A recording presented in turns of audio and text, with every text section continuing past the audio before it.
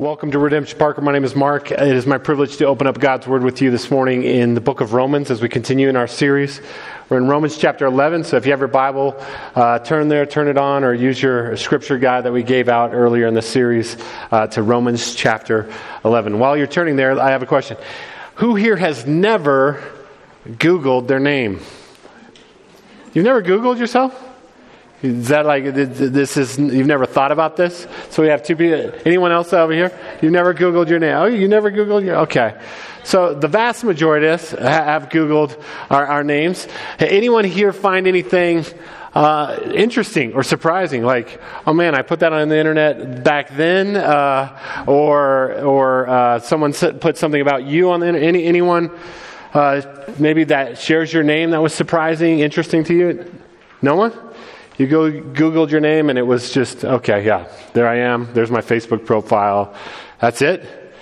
You guys are not that as exciting as I was hoping for. I need to draw this out a couple more minutes. But, yeah, okay.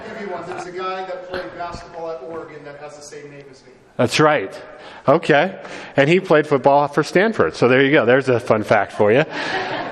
Man, just on is that the Pac-10? Is that, okay. Pac-12. Okay. That's cool. It's an athletic name, apparently. There you go. A professional poker player. You don't have the glasses on? You see, that is interesting. There you go. Well, I don't know the first time I Googled my name, but I do remember the time that it struck me the most. This is about 20 years ago. We were in Okinawa, Japan, and I Googled my name. And even now, if you open your phone and Google Mark Oshman, you're gonna see some things. You're gonna see two people actually. Just that I don't share my name with a lot of people, but there's two that come up, and I got a picture of what you'll see. So we got Mark Oshman, and we got Mark Oshman. And Rick's like, oh, you look like twins. And I was like, I don't know about that. But I've been fascinated with Mark Oshman since about year 2003, 2004, when I first discovered Mark Oshman, because I was just shocked by some parallels. Because I was shocked that we are both followers of Jesus and open about that. I was shocked that at the time I was doing military ministry, and he's got his testimony online, and he became a Christian about the same time in terms of age as me. I was 18, 19 when I came to faith in Christ. He joined the military, and through a military ministry, he became a believer. Also shocked because we're both pastors and missionaries. And these are like the two Mark Oshmans on the internet. So I was like, wow, this is interesting. But there's one really significant difference. This Mark Oshman grew up as an Orthodox Jew. He grew up in a family, and you can go to JewishRoots.com and read his testimony. He grew up in a family. All that means is in the world today, in terms of Jews worldwide, Orthodox Jews make up less than about 10% of Jews, which just means they're believing Jews. They pursue that. They read the Torah, which is our Old Testament, and they pursue the 600 plus laws of the Old Testament to try to just live a righteous life. And in his testimony, he tells this story of growing up in that environment, and how he would, observe the Sabbath and eat kosher and not wear clothes with mixed fabrics in it. I bet you didn't know that was one of the laws. But he would do all these things. But he would read passages like Deuteronomy 6:5 that says, "Hear, O Israel, the Lord your God is one. You shall love the Lord your God with all your heart, soul, mind, and strength." And he said when he would read that, he would recognize that he had fallen short. And he felt this angst in his soul. And he didn't know what to do with that. But then he'd read passages like Leviticus and the sacrifices and the high priest and how God is holy and perfect and just and how the sacrifice had to be perfect. And he realized he had nothing in his life to offer a holy God. And so it kind of plagued him. It kind of stirred in his soul. Well, fast forward, he goes and joins the military. And in the military, he's through boot camp and and tech school, and one day someone brings out a box of those Gideon New Testaments, just these little, and just handing them out to whoever will take one. And so this Orthodox Jew is like, sure, I'll take one. It says Psalms, that we have the Psalms and the New Testament. And so he takes it, and he begins to read the first gospel, Matthew. And Matthew is written to from a Jewish perspective, trying to show the Messiah has come. And in reading it, he's intrigued. He's seeing in Jesus the things that his heart has been longing for. He's seeing someone that does love the Lord his God with all his heart, soul, mind, and strength. And then he sees Jesus as the perfect high priest that the world needs. And he's intrigued by that. He said several months later on the website of his testimony, he opens it this way. He says, Shalom Aleichem Hashem Yeshua Mashiach. In the language of my ancestors, peace be unto all of you in the name of Jesus the Messiah. I am saved by grace alone, through faith alone, in Jesus alone. Well, he gets invited to this military religious retreat, and there are a couple Christian guys that come alongside him and just begin to tell him about Jesus and point him to Jesus. And I thought of last week, Romans chapter 10, faith comes from hearing. And he says after several days of just asking and answering questions, he gives his life to Christ. He goes on to do ministry, goes on to do a Jewish ministry. He works for the International Board of Jewish Missions and is making his aim to make his people come to know and see and savor the Messiah. Now, I was surprised because in our day and age, it's not often that Orthodox Jews come into the faith. I worked as a financial advisor, and I worked with an Orthodox Jewish woman once, and she, on her computer monitor, always had a live webcam of the Western Wall in Jerusalem. And she would just stare at that. And that's all that's left of the temple from Jesus' day. And I asked her one day, I said, do you think they're going to rebuild that? And she says, yes, I do. When Messiah comes. And I said, yeah, so you don't think Messiah's come? She said, no, I don't. And so that's just kind of the general default. So it was surprising to me to read about Mark Oshman, this Orthodox Jew, to come to faith. Now, what was surprising to me was actually the opposite in the first century to Paul's audience. What was surprising and really troubling to them was why Jews were not coming into the faith by and large, why they weren't following the Messiah that had been promised. And in Romans chapters 9, 10, 11, that's what Paul's been dealing with the Jewish minority in the church in Rome. You can take that off. We don't need to put me on there all day. Been dealing with this church in Rome. And the question that they're asking is, has God and his promises failed us? I mean, it seems like so few of the people that the promised Messiah was to come to were coming in. So has the Word of God failed? And Paul's been emphatic. No, it has not. And in Romans chapter 9, he emphasized the sovereignty of God over salvation.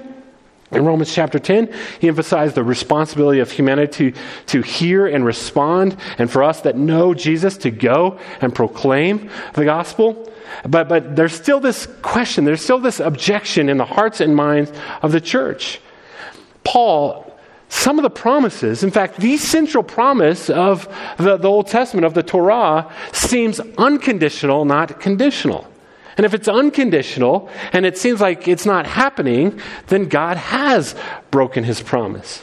And it was an important question for them, and it's an important question for all of us that call ourselves followers of Jesus. If there's any possibility that the promises that God has given to you and to me, that they actually won't happen, then what are we even doing? We're wasting our time. We have no security, and so Paul wants to deal with that in Romans chapter 11. Now, let me just say a couple things about Romans chapter 11. If people are preaching through Romans, they often skip 9, 10, and 11. And if they're going to skip anything, they're going to skip 11 because it is difficult. It is theologically dense material. Now the other option I saw, for example, John Piper, when he preached through Romans, he spent 4 months in chapter 11. I'm not. I'm spending 1 week. And there's a reason for that. I think one, that you can miss the forest for the trees here. I think you can dig in so deeply that you can start to forget and miss what is trying to be communicated by Paul to the church in Rome. I think chapter 11 is essential. Again, Paul is writing to this small fledgling little group of house churches under the emperor of Nero, and some of them are Jewish and some of them are Gentile. And if we understood just the ethnic division there, it would bring everything into light in our day. This is worse. And the question was is the gospel going to be strong enough and powerful enough to keep Jew and Gentile together as one faith family? Or would they just break up and we'd have the first church split? We would have a Jewish church and we'd have a Gentile church. And Paul wants to lay the foundation for the rest of the book of Romans, where he's going to plead with the Christians to apply the gospel and pursue unity at all costs. Now, this is an important message in our day as well. Because the fact of the matter is we can all just go to other churches where people just believe exactly like we do, vote like we do, have the same morals as we do, and just think, oh, that's healthy. But they couldn't do that in the first century.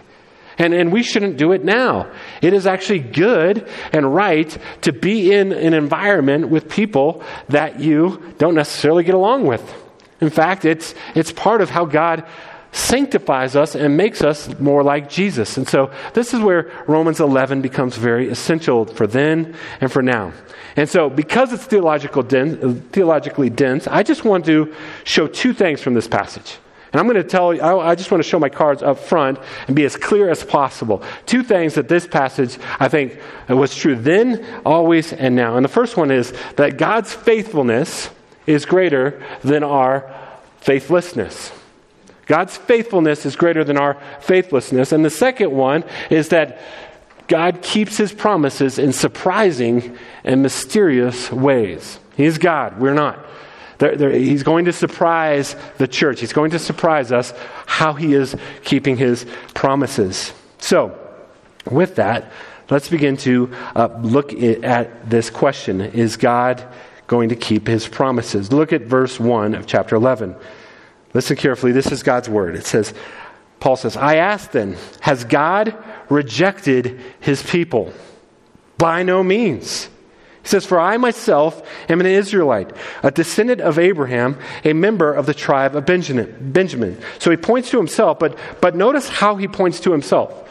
He points to his own Jewishness. So he's like, clearly I'm Jewish and I've come to embrace the Messiah. But he points all the way back to Abraham.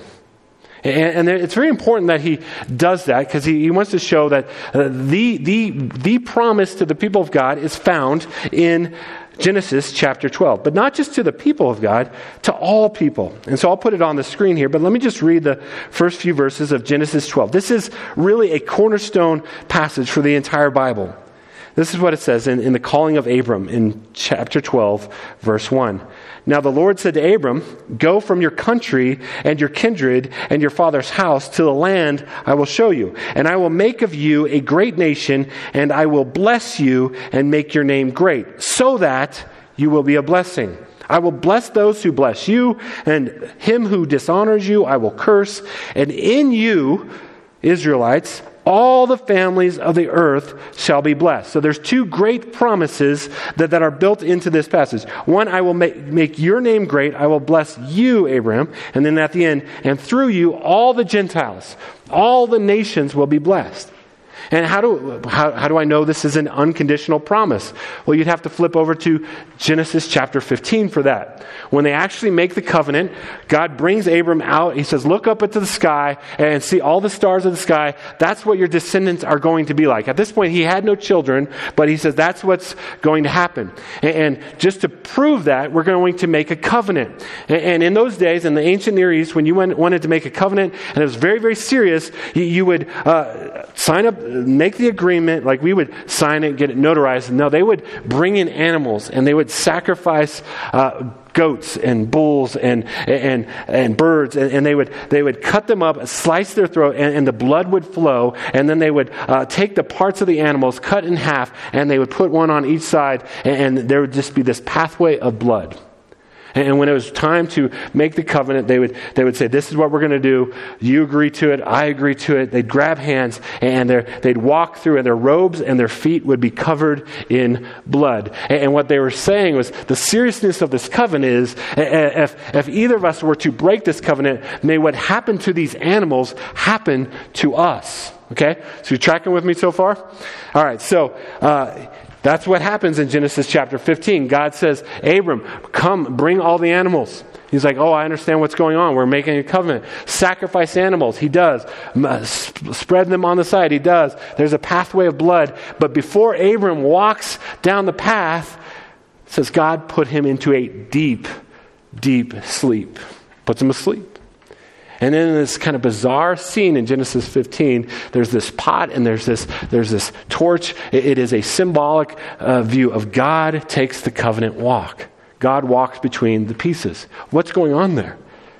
God is saying, even if Abraham is unfaithful and his descendants and all people are unfaithful, I'm making an unconditional covenant. What happened to these animals will happen to me in this thing. And so the last few weeks we've talked about understanding our place in the grand story of God, that there's creation, there's fall, there's promise, there's redemption, there's mission, there's new creation. But over all that, or running through the central chord over all that is God's faithfulness. And from the beginning to the end, this is what holds it all together. God was faithful in creating. God was faithful in the garden when sin entered in. He wasn't done. He had a plan. God is faithful in the promises and the prophets and Israel's history in Egypt and in the wilderness and in the kings and in the prophets. For example, Jonah. Jonah is unfaithful, but God is faithful and working through him. Or Hosea. God comes to Hosea and he says, I want to use your life as a visual illustration of my faithfulness in spite of my people's faithlessness. He says, Hosea, I want you to marry a prostitute. Her name is Gomer. She has a bad background, and when you marry her, she's going to cheat on you. But I want you to love her. And so he goes and marries Gomer, and it doesn't take long before she steps out and begins to prostitute herself out. And her life goes from bad to worse. She eventually gets sold as a slave, and God comes to Hosea and says, I want you to now go purchase her back off the slave block and love her. And he does. He says, this is the picture of God's faithfulness in spite of our unfaithfulness. Get to Jesus. That is faithfulness incarnate. He left heaven in glory and came and stepped and lived among us. And even in those moments, we were unfaithful to him. We sent him to the cross. He is torn in two because that's what the covenant demanded. And his faithfulness covered our unfaithfulness. But even now, when we find ourselves in the stage of redemption history on mission, he is faithful. What does he say in the Great Commission? I will be with you always, even to the end of the age. He sends his Spirit. He doesn't just say, hopefully you tell everybody about me. Hopefully this mission succeeds. He says, no, you're going to be empowered by my Spirit. I will faithful. Even if my church, even if Redemption Parker is faithless, I will make my name great in the nations. But he invites us into it. His faithfulness is greater than our unfaithfulness, and that will bring us all the way to new creation. Well, Paul mentions Abraham, but he mentions himself, and he mentions something else as evidence that God is faithful. Verse 2, God has not rejected his people, whom he foreknew. Do you not know what the scriptures says of Elijah, how he appeals to God against Israel? This story is found in 1 Kings 19. Elijah is this powerful prophet of God, does some amazing things, but at a certain point, he hits spiritual depression. He has a pity party for himself. He thinks, man, he's the only one. He thinks that no one else is faithful. He's the only one on God's side, and he's crying out to God. And then look what it says. Elijah, how he appeals to God against Israel. Lord, they have killed your prophets. They have demolished your altars, and I alone am left, and they seek my life. But what is God's reply to him? I have kept for myself 7,000 men who have not bowed the knee to Baal. He just points out, and what we learn from this is God is always doing more than we can see. God is doing more in your life than you can see. He's doing 10,000 things in your life right now, and He might reveal 2 or 3 of them. And this is true of His people. This is true of His plan. He's always doing more than we can see, and the more is fueled by His faithfulness. Well, what does that faithfulness look like? It looks like grace and mercy. Look at verse 5. So too, at the present time, there is a remnant chosen by grace. But if it is by grace, it is no longer on the basis of works. Otherwise, grace would no longer be grace, right? So you get it, right? You get grace and mercy for faithless people. So people like Paul got grace and mercy from God as he was persecuting the church. People like you and me, you were unfaithful to God, and yet He gave you grace and mercy if you're in Christ. This is how His faithfulness is worked out. So he first points out, like, God always has a remnant to this day. Part of that remnant is my boy Mark Oshman. He's part of the remnant, and he's working to be a faithful tool in that remnant as he proclaims the gospel of grace. But still, there is this question, okay, is that all we get? Is that how history is going to unfold? The Gentiles are mostly going to make up the church, and there's going to be this small remnant of Jews. Well, he goes on, and he shows that's not the case. So, God's faithfulness is greater than our unfaithfulness. And then the second point, God's plan is surprising and mysterious. Look at verse 11. So I asked then, did they, the Israelites, stumble in order that they might fall? What Paul is saying here is at the end of chapter 9, remember it talks about they were pursuing self-righteousness. They were trying to make their own way to God. And as such, when Jesus came, they weren't looking for grace and mercy. So when He came, they stumbled over Him. He is the cornerstone that they stumbled over. But the question is that stumbling permanent? Is it eternal? And Paul says emphatically, no. It is not eternal. God keeps His promises in surprising and mysterious ways. He says, by no means. Rather, through the Israelites' trespass, salvation has come to the Gentiles, so as to make Israel jealous. We'll talk about that in a second. It says, now, if their trespass means riches for the world, and if their failure means riches for the Gentiles, how much more will their full inclusion mean? So he first hints here that God is not done with Israel. God is not done with ethnic Israel. But here's what he's saying. When Israel stumbled over the Messiah and didn't embrace Him as a whole, it was part of God's mysterious plan. In their not embracing Him, it actually opened up the doorways for the nations to come in. Jesus said this would happen.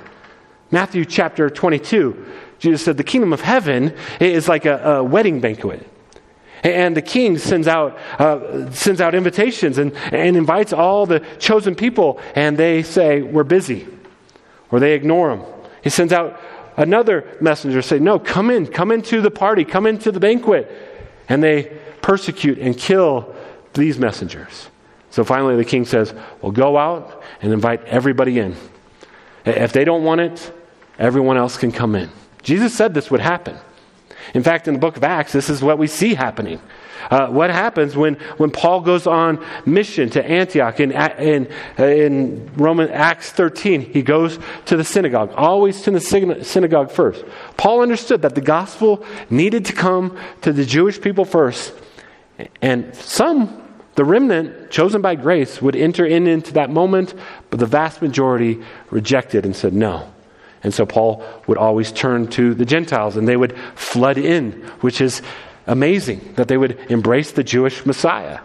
It happens in Corinth as well. In Acts chapter 18, he proclaims the gospel. The Jews, some come in, but many don't. And so then he goes next door to the synagogue to the guy's name. His house was named Justus, and he is proclaiming the gospel, and the Gentiles are coming in Corinth. And it was from Corinth that he wrote the book of Romans. But by the end of the book of Acts, which is after what we read, Paul is under house arrest. He's been brought to Rome in Acts chapter 28, the very last paragraph of the book of Acts, and he's in house arrest in Rome. And what does Paul do? He's written this church a letter, but what does he do? He first calls all the Jewish leaders to come and hear the gospel. And they come, and a few of them come in, and the vast majority don't. And the last words Paul says in the book of Acts is, well then, it'll go to the Gentiles. They will listen. And this is what has happened. This is what happened. This is part of God's mysterious plan. It's their rejection that is bringing the Gentiles in. And he says, so as to make Israel jealous. There's this theme that in some way, shape, or form, that the people that have the right to the promises of God are going to see people that had no right to the promises of God embrace the promises, and a godly jealousy, a godly envy is going to be stirred at some point in their hearts and their minds. And they're going to come into the kingdom. We don't know how. We don't know specifics. And people will do some really weird things with Romans chapter 11. But that's not my point today. Let's look at verse 17.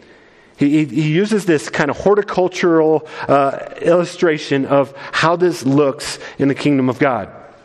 He says, but if some of the branches were broken off, and you, although a wild olive shoot, that's Gentiles, a wild olive shoot, we weren't part of the original tree, and the original tree was the blessing to Abraham and all that would come through him, were grafted in among others, and now share in the nourishing root of the olive tree. Do not be arrogant toward the branches. So again, we shouldn't be prideful that we have experienced the blessings of God that were meant for the people of God, Israel. We don't belong, but God, in His grace, grafted us in. If you are, remember, it is not you who support the root, but the root that supports you. Then you will say, branches were broken off so that I might be grafted in. That is true. They were broken off because of their unbelief. But you stand fast through faith. So do not become proud, but fear. So there's a warning here to Gentiles. Don't be proud. Don't lord it over the Jews that you somehow have found your way into the kingdom. It's all by grace. Verse 21. For if God did not spare the natural branches, neither will He spare you. Note the kindness and severity of God. Severity towards those who have fallen, but kindness, God's kindness to you, provided you continue in His kindness. What does it mean to continue in His kindness?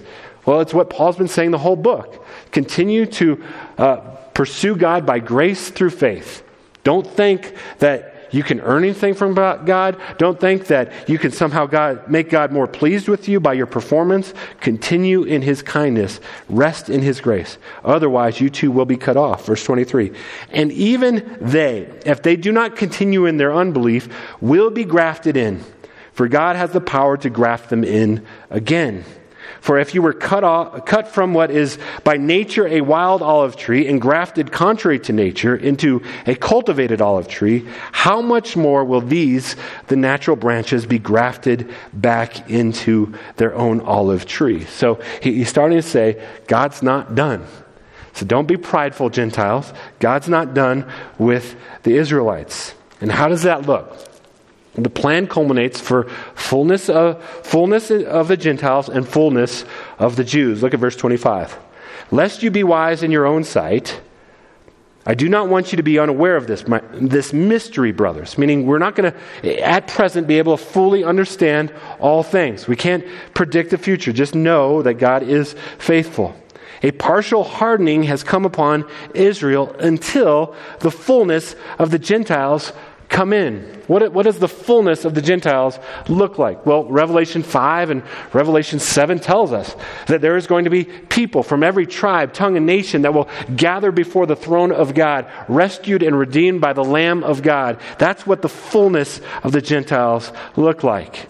Verse 26, and in this way, all Israel will be saved. Now, this is the controversial verse of Romans 11:26. Some would take this to mean, well, there's a kind of universalism for all Jewish people.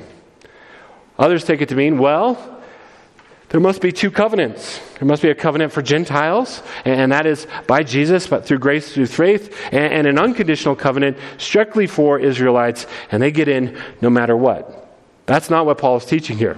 Paul has been very clear in the gospel from Romans chapter 1. The gospel is first for the Jew and then for the Gentile. The only way anyone ever, regardless of ethnicity, comes into the kingdom is by grace through faith in Jesus. So when he says all Israel will be saved, he doesn't mean every single ethnic Jewish person who has ever lived will be saved. He's already made that clear in Romans chapter 4, Romans chapter 9. It is by grace through faith. But he says, but what I think he's pointing at is a day is coming when a revival will break out among the Jewish people. It will be surprising. It may be shocking. But that's been true all the time when God is on the move among people groups. Right now, for example, Iranians are coming into the church in droves out of their Muslim background. We don't know why. It's happening in Europe. It's happening in Iran. It's happening in America. We don't know why. Right now, in Brazil, people are flooding into the church and coming to know Jesus. We don't know why. In sub-Saharan Africa, it's happening. We thought when China locked down and all the missionaries were going to be kicked out, that was the end for the church. It didn't happen. God is always doing, in mysterious ways, 10,000 things that we don't know about in the moment. And I believe a day is coming when Israel will be stirred to come by grace through faith, to stop striving and embrace their Messiah. I don't know how all that will look like. I don't think Romans 11 tells us how that will look like. But let's drop down to verse 30. For just as you were at one time disobedient to God, but now have received mercy because of their disobedience, so they too have now been disobedient in order that by the mercy shown to you, they also may now receive mercy. For God has consigned all to disobedience that he may have mercy on all. So this is raising the question, why would God do it this way? Why would God's plan of salvation for the world look like this? And the answer is to shut the mouth of human pride. To shut our mouth. The answer is mercy. You don't deserve this. There's a tendency in our hearts as Gentiles, for example, to lord it over those that don't know, or lord it over the Jews. And God is saying, no, you didn't earn this. You didn't deserve this. This was mercy. There was a tendency in the Israelites to lord it over the Gentiles and take their privileged position with God and somehow think that they had deserved this. But you look at Abraham, there was nothing special in Abram. There was nothing special in the Israelite people's hearts and minds and morality, but it was all mercy. And if it's all mercy, there's no boasting. There's only unity and peace and grace. And so if that's the case, if God keeps his promises in surprising and mysterious ways, what can we here at Redemption Parker take away in 2022 from this? Well, I have 5 things I think this chapter wants us to look at. Romans 11 is meant to fuel our humility. First and foremost, it's meant to fuel our humility. Notice what Paul has said to this church that is just on a razor-thin edge about breaking up over ethnic division. He's saying, Gentiles, you're dependent on the Jews. Your blessings come through the Jews. Your branch, the tree that you get your life from, is a Jewish tree. So Gentiles, don't be prideful. And he says to the Jewish people, he says, you're going to be provoked by jealousy, by them receiving the gifts that you deserve. You're dependent on them for the Jews to come back in. There's a codependence here that God has built into his plan. I said it was thick. It's difficult to understand, but it should cause us humility. Because there's something in us that sometimes just believes that we are somehow more special than other people that haven't come to faith in Jesus. And Romans 11 is here to tell you, no, you're not. You have no ground for boasting. You weren't more spiritually aware. You weren't more attuned. You weren't more moral. There was nothing in you except for the grace and mercy of God alone that brought you into the kingdom of God. So there should be humility. And this should cause us not to despair. John Newton, who was a slave trader and eventually came to Christ and wrote that hymn, Amazing Grace, says this: I have never despaired of anyone's salvation ever since God saved me. It's like, look, if God can save me, I'm going to keep praying for my friends, my family, and my neighborhood, because God can save anybody if he can save me. Do you feel that about yourself?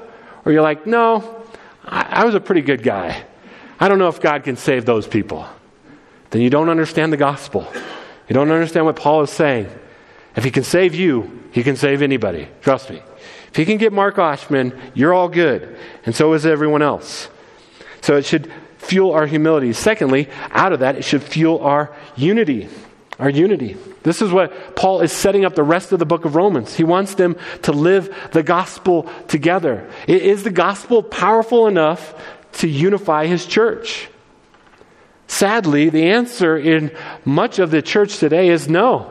We're just going to go off and do with people that we like, that vote like us, or whatever the case may be, or look like us. But Paul is saying the gospel is strong enough to hold us together in unity.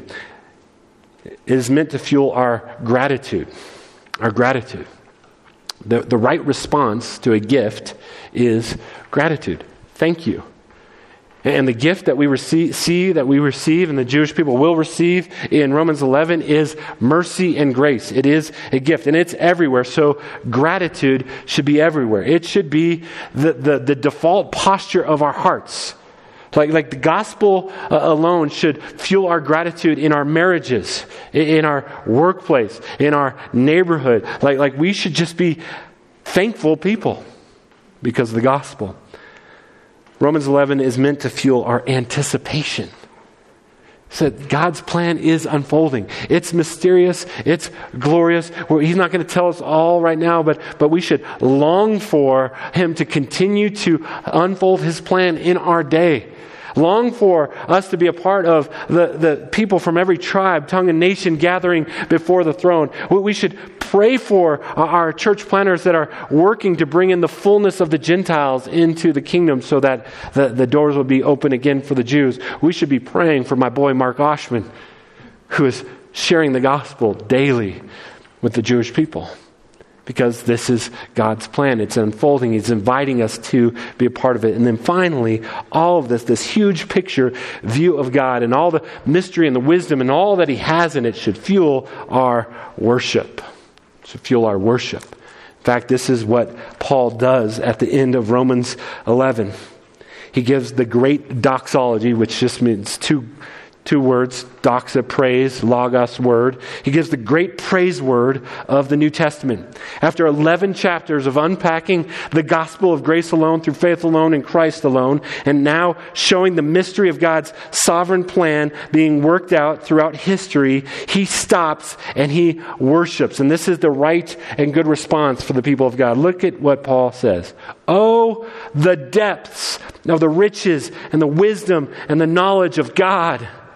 How unsearchable are his judgments. How inscrutable are his ways. He's just saying God is bigger than my mind and my heart can fathom or imagine. He is worthy of all worship.